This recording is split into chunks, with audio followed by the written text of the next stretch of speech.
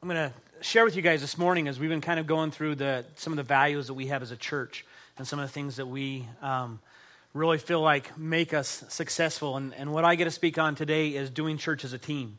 And so I was going to wear my Steelers jersey, but my wife wouldn't let me. I'm like, what better thing to wear when we're talking about team than a Steelers jersey?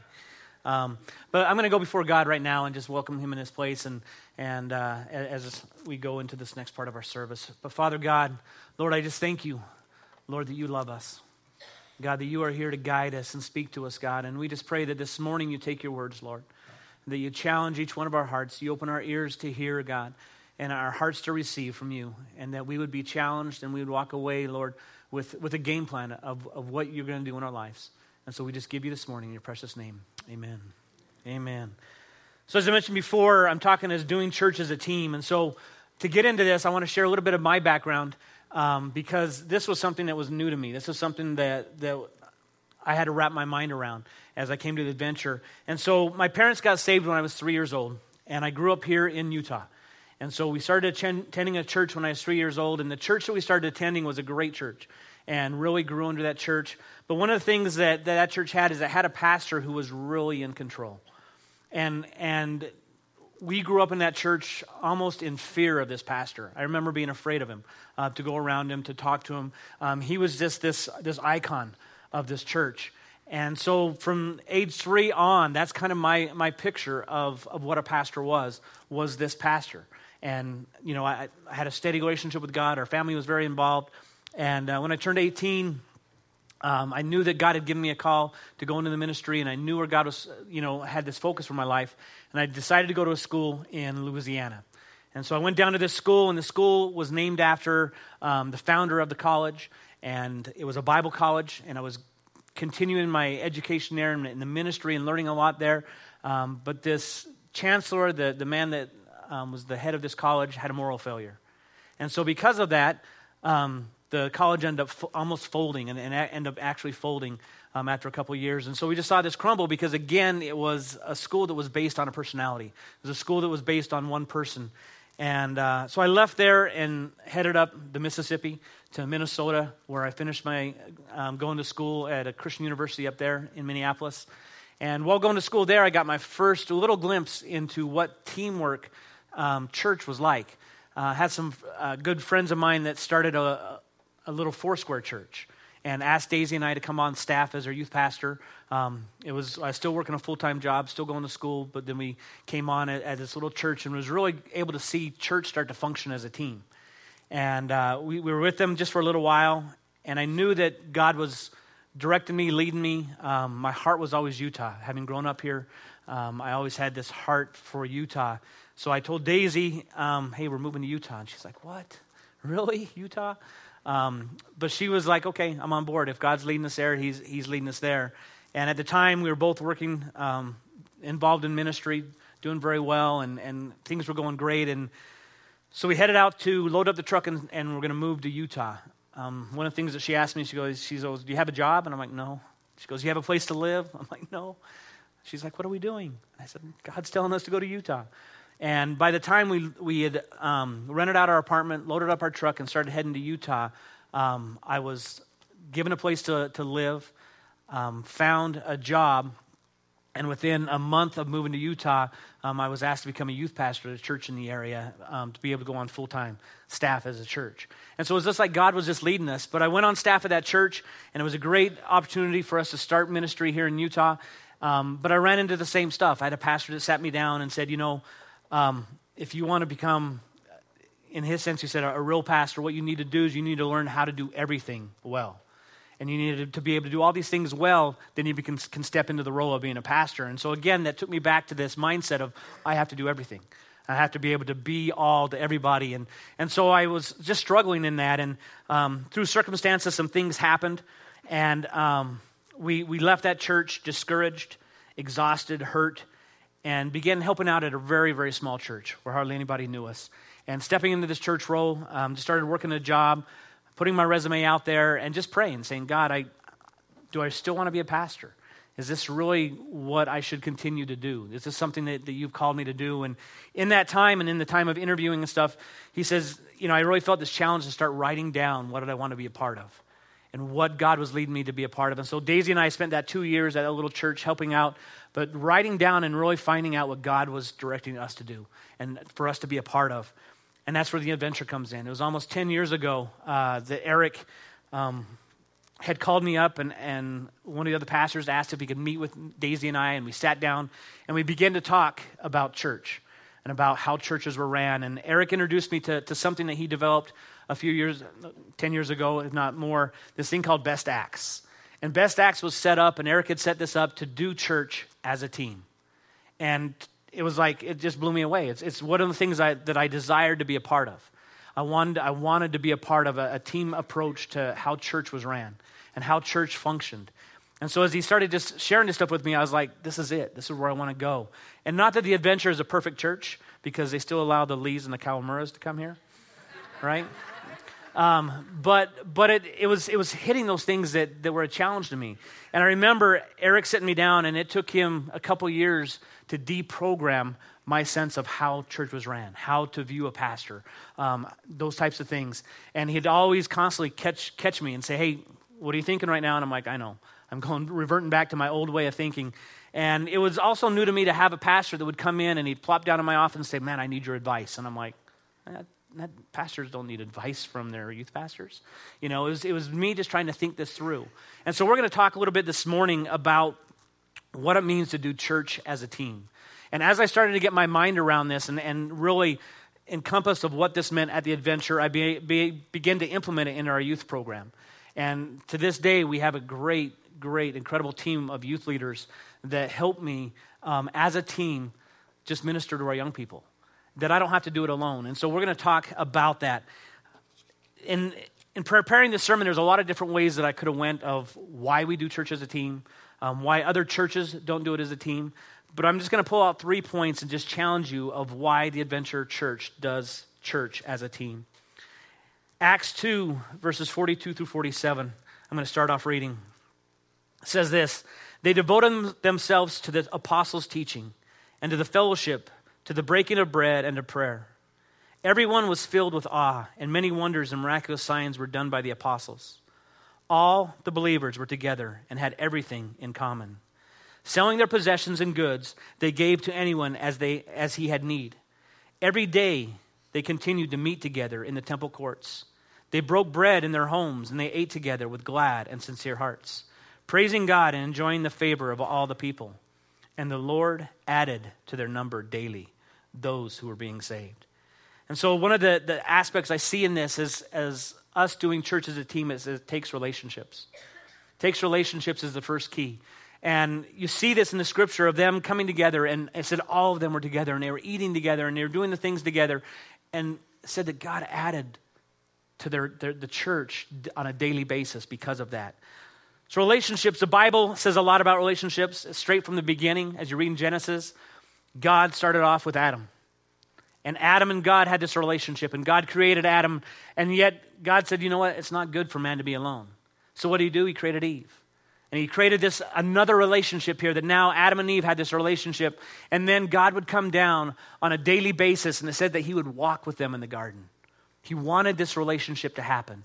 And so we see in the Bible that it started out as this relationship and how important a relationship was.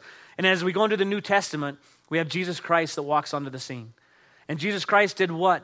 He established a team. And if anybody could have done it on their own, it was Jesus Christ. I mean, he's the Son of God. Why did he need people around him? Why did he have to have disciples? I mean, he was the one doing miracles. He was the one that was the Son of God. And yet he developed this team around him. And I started thinking about this, about Jesus and the disciples. And, you know, I can only imagine some of the conversations that he had with those disciples. I mean, we get just a small glimpse of what was written down and what was recorded and what was shared with us through the scriptures of some of the conversations, some of the things that happened with the disciples. But they were together constantly. And I can just imagine some of the talks they had and some of the deep conversations and some of the questions that these guys had talking with Jesus Christ.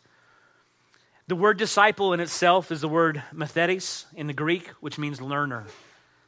Disciple means learner. And so as Jesus walked and as these disciples were learning from him, when he left, what happened after that? Did the disciples all disband and it just kind of fell apart? No, it said that after that, Christianity exploded. Because these guys were taught, these guys were learners, and they went out and the gospel was spread. And we see that happening.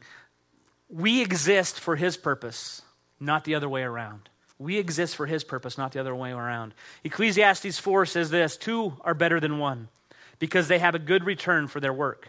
If one falls down, his friend can help him up. But pity the man who falls and has no one to help him up. I always think of Mr. T when I read that part. But pity the man who falls. Proverbs 27 says, as iron sharpens iron, so people can improve each other. We are richer, deeper, more meaningful people because of the valued others in our lives. 2 Corinthians says this in verse 9, chapter 9, verse 6. Remember this, whoever sows sparingly will also reap sparingly, and whoever sows generously will also reap generously. Relationships take work, and we get out of them what we put into them. They don't just happen. They're made, they're built, they're developed, and they're nurtured. You know, this was a crazy week for me. Not only youth pastoring here, I coached my son's baseball team, so we had practice, we had games. Did a youth sermon on Wednesday because, I do our youth. And so I was preparing my sermon for that. But yet relationships are important to me. It's part of who I am. And how important they are is I didn't, because I was so busy getting this sermon ready and all this kind of stuff, I'm not gonna meet with anybody. Wednesday before youth started, Shigeo showed up and helped me set up the youth room. And we just were able to just hang out a little bit and talk and chit-chat as we got things ready for youth that night. After youth, I was able to take David Kligman out, and we went and were able to go and sit down and just talk ministry, talk about life, talk about things that were going on. Later that week, Friday, I think it was, Scott Culbertson came and picked me up, and we went out to lunch and just were able to just hang out and talk and spend some time together. And it goes on and on. That night, we went out with another couple, the Kokershites, and got to spend some time with them. And then last night, we call them Whitchell, Whitney and Mitchell. They're engaged, so we kind of combined their name before they're married. But they came over, and we were able to just, talk ministry stuff and build these relationships. But relationships are important, but you have to nurture them. You have to take time for them. You have to put the effort into them. So relationships. So there's a few points I'm going to pull out in developing relationships, and what I call this is making investments. And you have to put something in to get an investment. And so the first investment of relationships is the investment of interest. Investment of interest means it has to be other-centered. Philippians 2:4 says, each of you look not only to your own interest, but also to the interest of others. If you go into Barnes & Noble and you want to find some information about relationships, where do you go to? The self-help section. That's what the world views as relationships is self-help. But if you go through the Word of God and it talks about relationships, it's about others-centered relationships. It's about focusing on others, relationships. So two of the keys in building or investing this investment of interest, the first one is asking questions. Asking question means there's genuine interest. So if you want to invest interest in someone, you need to ask questions. But the important part is what happens next. James 1:19 says, everyone should be quick to listen and slow to speak. If you're going to ask questions, make sure you're listening. Make sure you're listening. So why interest in others? Because God is interested in you. God is interested in you. So the second investment you need to take in relationships is the investment of acceptance. Acceptance is the attention that I give you isn't conditional. If it's acceptance, it isn't conditional. Romans 15:7 says, accept one another then, just as Christ accepted you in order to bring praise to God. It means saying I love you, period. Not I love you if, not I love you when, or I love you because. It's saying I love you, period. So why acceptance? Because God accepts us just as we are. Aren't you glad? The third investment that we need to make in relationships is the investment of experience. And I was thinking about this, and what do I mean by experience? And experience is when we experience life together. And if you have to invest in doing that. You have to take time in doing that. And so I looked at my own life and I said, how are some ways that I invest in experiences? And one of those is, I say I play softball, but I don't get injured in softball. Right, Bubba? One of the ways that I get to enjoy myself is something that I love to do, which is playing sports, and I get to play on the men's softball team when I'm not coaching my own son's team. But it's investing in this experience with them. Going to man camp. We have one coming up. And I get to take my boys and we go and pitch tents and, go fishing and hang around a fire and just talk about different things. It's a great way of investing in experiences with other men and their boys. There's every Friday I get together with some men and we have coffee and a Bible study.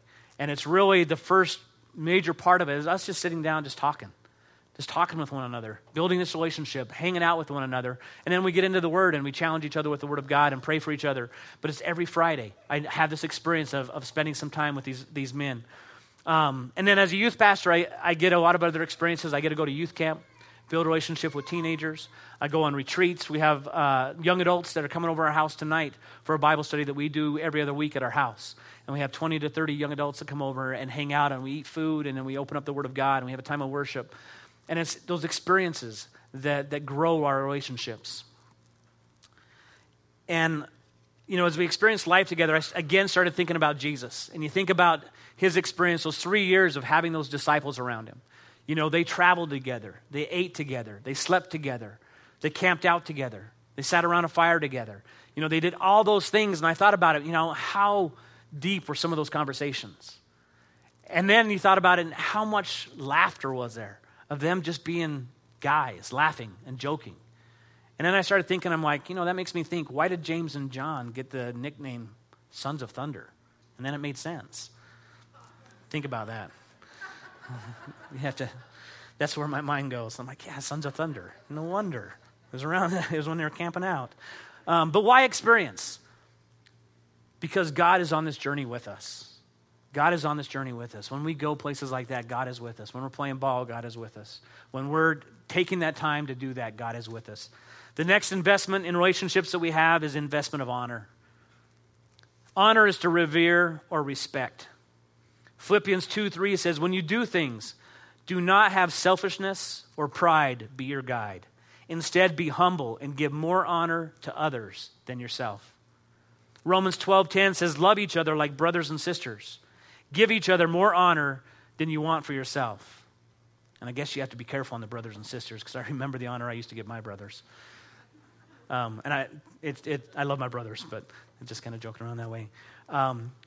But there was a book called The Gift of Honor, and it had this quote in it, and it really hit me. The lower the value we attach to a person, the easier we can justify dishonoring them by negative words or treating them with disrespect. So why honor? Why honor? Because God honors us. How does God honor us? He gives us a new name, right? When we step into accepting him into our life. And then what does he call us? He calls us his children. We're adopted into his family. And what greater honor is that than to be able to say, you're a part of me. You're part of who I am. So an investment of honor. Then the last investment in relationships is the investment of faith. Romans 1:12 says this, that is, that you and I may be mutually encouraged by each other's faith. Mutually encouraged by one another's faith. What are we learning from each other? What are we learning from those people that we have a relationship with? What are we learning? So why faith? Because we don't share in a religion, we share in a relationship, right? We don't share in a religion, we share in a relationship. So relationships are important. So relationships means that you invest in interest, you invest in acceptance, you invest in experience, you invest in honor, and you invest in faith. So that's the first part of doing church as a team is relationships, which brings us right to our second point. Because if you build these relationships, they're going to bring about unity. They're going to bring about unity. We're going to be unified because of relationships. John 17, verses 20 through 23. And this is Jesus praying this for us, okay? This is the Son of God. He's praying for all believers. And this is what he says. My prayer is not for them alone. I pray also for those who will believe in me through their message, that all of them may be one. Father, just as you are in me and I am in you, may they also be in us, so that the world may believe that you have sent me. I have given them the glory that you gave me, that they may be one as we are one. I in them and you in me. May they be brought to complete unity, to let the world know that you sent me and have loved them even as you have loved me. Being unified. Being unified. So what is the church? The definition of the word church in itself is a word ecclesia. And the word church here means meeting of people called out and summoned together. People called out and summoned together is what church is all about. So when we build these relationships, when we start to work on that, God starts to unify us into a church which is being called out and summoned together. I mentioned before that I helped coach my son's baseball team. And one of the first things that we did before we started batting, before we started throwing, pitching, fielding, we sat down and we talked about what it means to be a team. And one of the things we talked about and we told the boys and we said to them, you know what, guys? We win as a team and we lose as a team. We're not going to get to a game and we're not going to blame the umpires. We're not going to blame another player. Say, you know what? We all would have won if so-and-so didn't strike out. We all would have won if so-and-so, didn't do this, or we would have, we would have done, the only reason that we did win is because I hit a home run. And it really gets off the whole mindset of team. And team is we're all in this together. We win together and we lose together. And so there's four rules I put together based on teamwork. And the first rule is people matter to God. People matter to God. This connects me to my last sermon I spoke a few weeks ago when I talked about us being connected to the vine. And the vine being Jesus Christ and the gardener being God. And we're connected to him because people matter to him. And John 15:16 says, you did not choose me, but I chose you and appointed you to go and bear fruit. Fruit that will last. In a team, everyone matters. In a team, everyone matters because God saved us and prepared us and put us a part of this so we can bear fruit. So we can see others come to know who Christ is. The second rule I came up with in teamwork is this. I titled this, Becoming Self-Aware.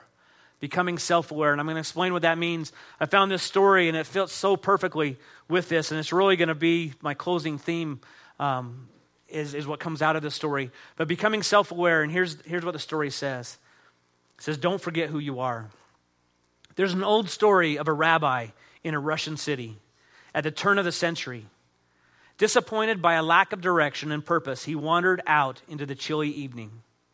With his hands thrust deep into his pockets, he aimlessly walked through the empty streets, questioning his faith in God, questioning the scriptures, and questioning his call to ministry. He was so enshrouded by his own despair that he mistakenly wandered into a Russian military compound that was off limits to any civilians. Just then, the silence of the evening chill was shattered by the bark of a Russian soldier. "Who are you, and what are you doing here?" he yelled. "Excuse me?" replied the rabbi. "I said, who are you, and what are you doing here?" After a brief moment, the rabbi, in a gracious tone, so as not to evoke any anger from the soldier, said, "How much do you get paid every day?" And the soldier replied, "What does that have to do with you?" And the rabbi replied with a tone resembling that of someone who just made a new discovery in their life. He said, "I will pay you the equal sum if you will ask me those same two questions every day. Who are you, and what are you doing here?" So I ask you those questions this morning to ask yourself, who are you, and what are you doing here this morning? Who are you, and what are you doing here? So becoming self-aware, finding out who you are and what your part is in this world, what your part is in the body of Christ. So another rule of teamwork is communication. And having been a person that played sports and loved sports, the thing I thought of the best about communication is as a sports team. And if you've ever, kind of looked into it, sports teams are not just made up of the players, but they're coaches that do so much work behind it. And so I started thinking about football. Just a month or so ago, they had their draft, and there was people that were involved in drafting these players that were coming on their team. And then these coaches that sat down is inside of a football team, they don't just have a head coach, but they have all these different coaches that trickle down. Even individually, the quarterback has a quarterback's coach, a running back's coach, offensive line, defensive line, linebackers, special teams, and all these coaches work with those players, but they come together because they have to work under the offensive coordinator and the defensive coordinator, because if they're just doing their own thing, it's not going to mesh. They have to be able to communicate to them, what their players' abilities are and who fits where. And then the offense and defensive coordinator have to fit under the vision of the main a coach of the team. And so you have this communication that's going on, and it has to happen for the teams to play well. Otherwise, you have the Dallas Cowboys or the Denver Broncos. Just kidding. I had to throw that in for Bo. But communication, you have to have that communication.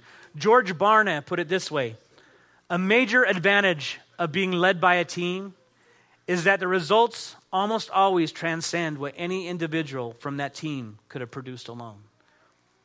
And an individual doesn't win a championship in football or basketball. You have to have the team working together and all the things, the whole season being pushed together to even get to that place. And the same thing within the church.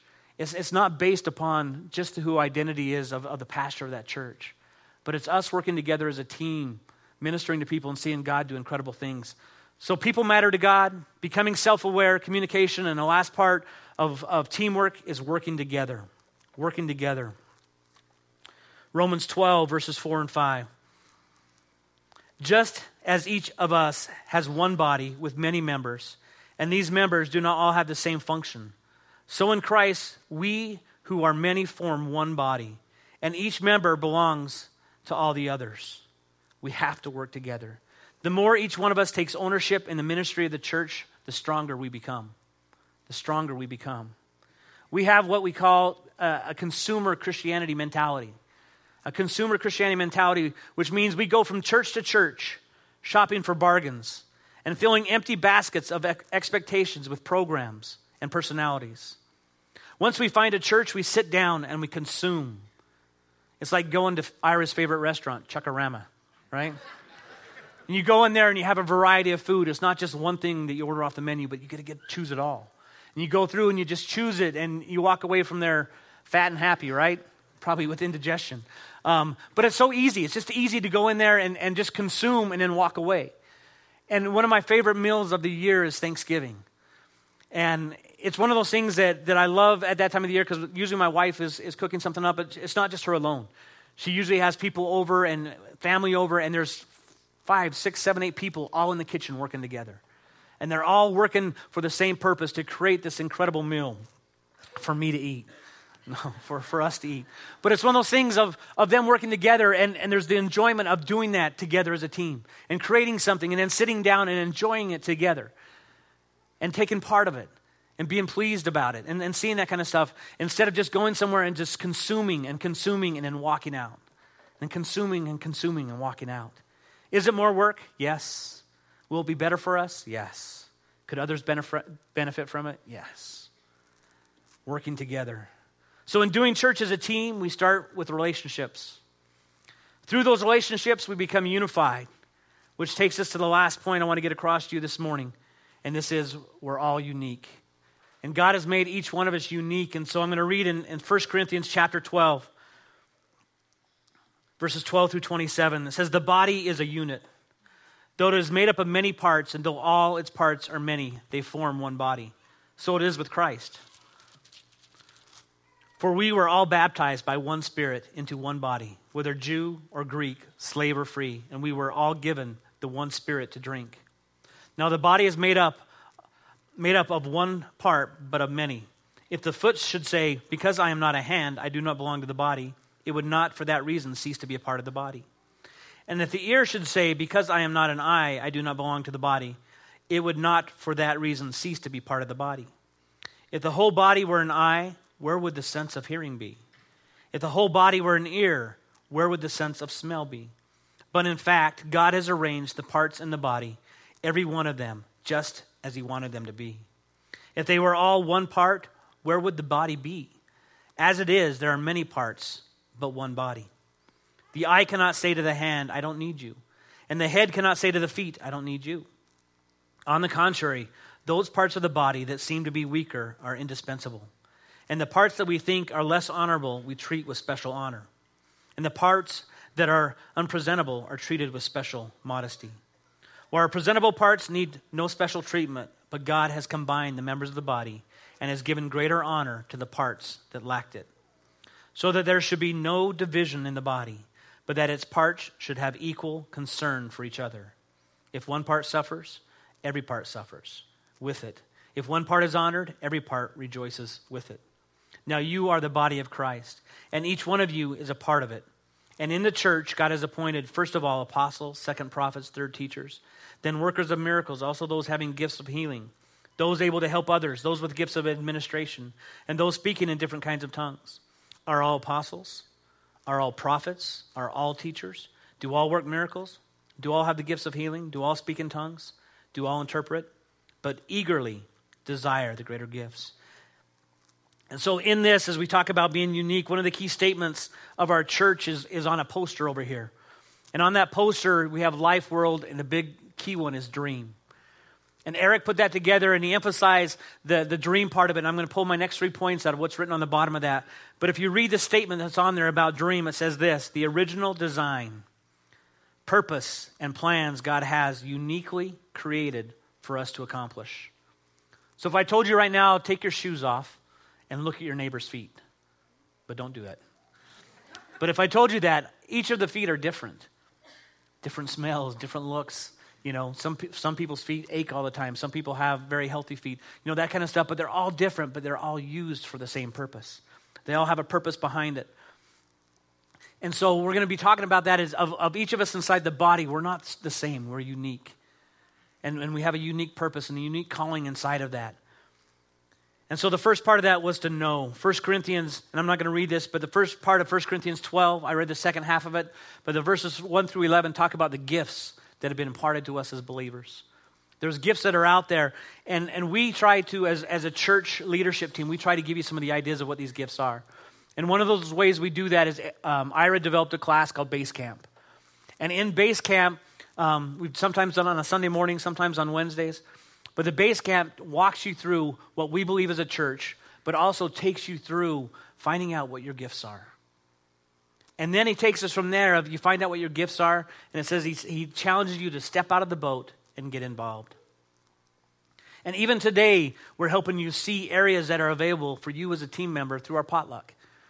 Of just saying, you know what, we're gonna sit down, build relationships, eat food together, but there's also ministries within this church that need help, that desire help. And just like in that video, that kid was saying, you know, I haven't gone to seminary. I don't have all these abilities and stuff like that. But what happens is we rule out what God can do through you and in you. The second thing that we offer is something we took the young adults through, but it's a blueprint class. And Eric developed this blueprint, I can't even say it, blueprint class. And this is a class that you find out your strengths, your gifts, your styles of learning, your passion, and you draw them out and develop your own personal mission statement about what God is calling you to do on this team. Gifts equal what? Passion equals where. And so you have to know, the next point on there was to develop. Develop Ephesians 4, verses 7 and 8. But to each one of us, grace has been given as Christ appointed it. This is why it says, when he ascended on high, he led captives in his train and gave gifts to men. And he goes on in verse 11 and 12. It was he who gave some to be apostles, some to be prophets, some to be evangelists, and some to be pastors and teachers, to prepare God's people for the works of service so that the body of Christ may be built up, to prepare them. In this word, the word prepare is also the word equip. And in the Greek, it's kartissimon, which means to mend. So the word prepare or to equip means to mend. And it's the same word that's used in Mark chapter 1, verse 19, when James and John are mending their nets. Why would fishermen mend their nets? To catch fish, right? Because if their nets are opened up, the fish are going to get out. So they're mending their nets. And so the same thing is being talked about as pastors, that we are here to mend the nets. I found a quote as I was going through this in a book that I was reading, that it was actually one that Eric had read and given to me, and it had an Eric quote in there, and this is what the quote said. It said, mend us to send us. Mend us to send us. Here at the Adventure, equip the people for the purpose of catching fish. So and then the second thing it talks about, they're mend us to send us is send. I tell the young people, the teenagers all the time, that who's going to have a greater advantage of telling your friends about Christ, me or them? You know, it'd be kind of awkward if I showed up at school every day for lunch and sat down with their friends and tried to develop this relationship with them, and they'd be like, who's the old guy? What's he doing here? Should he be here? Should I be worried? But you develop friends as teenagers. You develop friends with the people that you're around, whether it's sports, whether it's science lab, or all the different things that you're a part of. And you have the opportunity, because of relationships, to share Christ with them. And then as adults, it's the same thing. Eric used to say all the time, we're all ministers. Who has a better opportunity to reach your family than you do? Who has a better opportunity to reach your neighbors than you do? Your coworkers, your friends, than you do. Jesus' last words were to us were what? Go and make disciples. Go and make learners.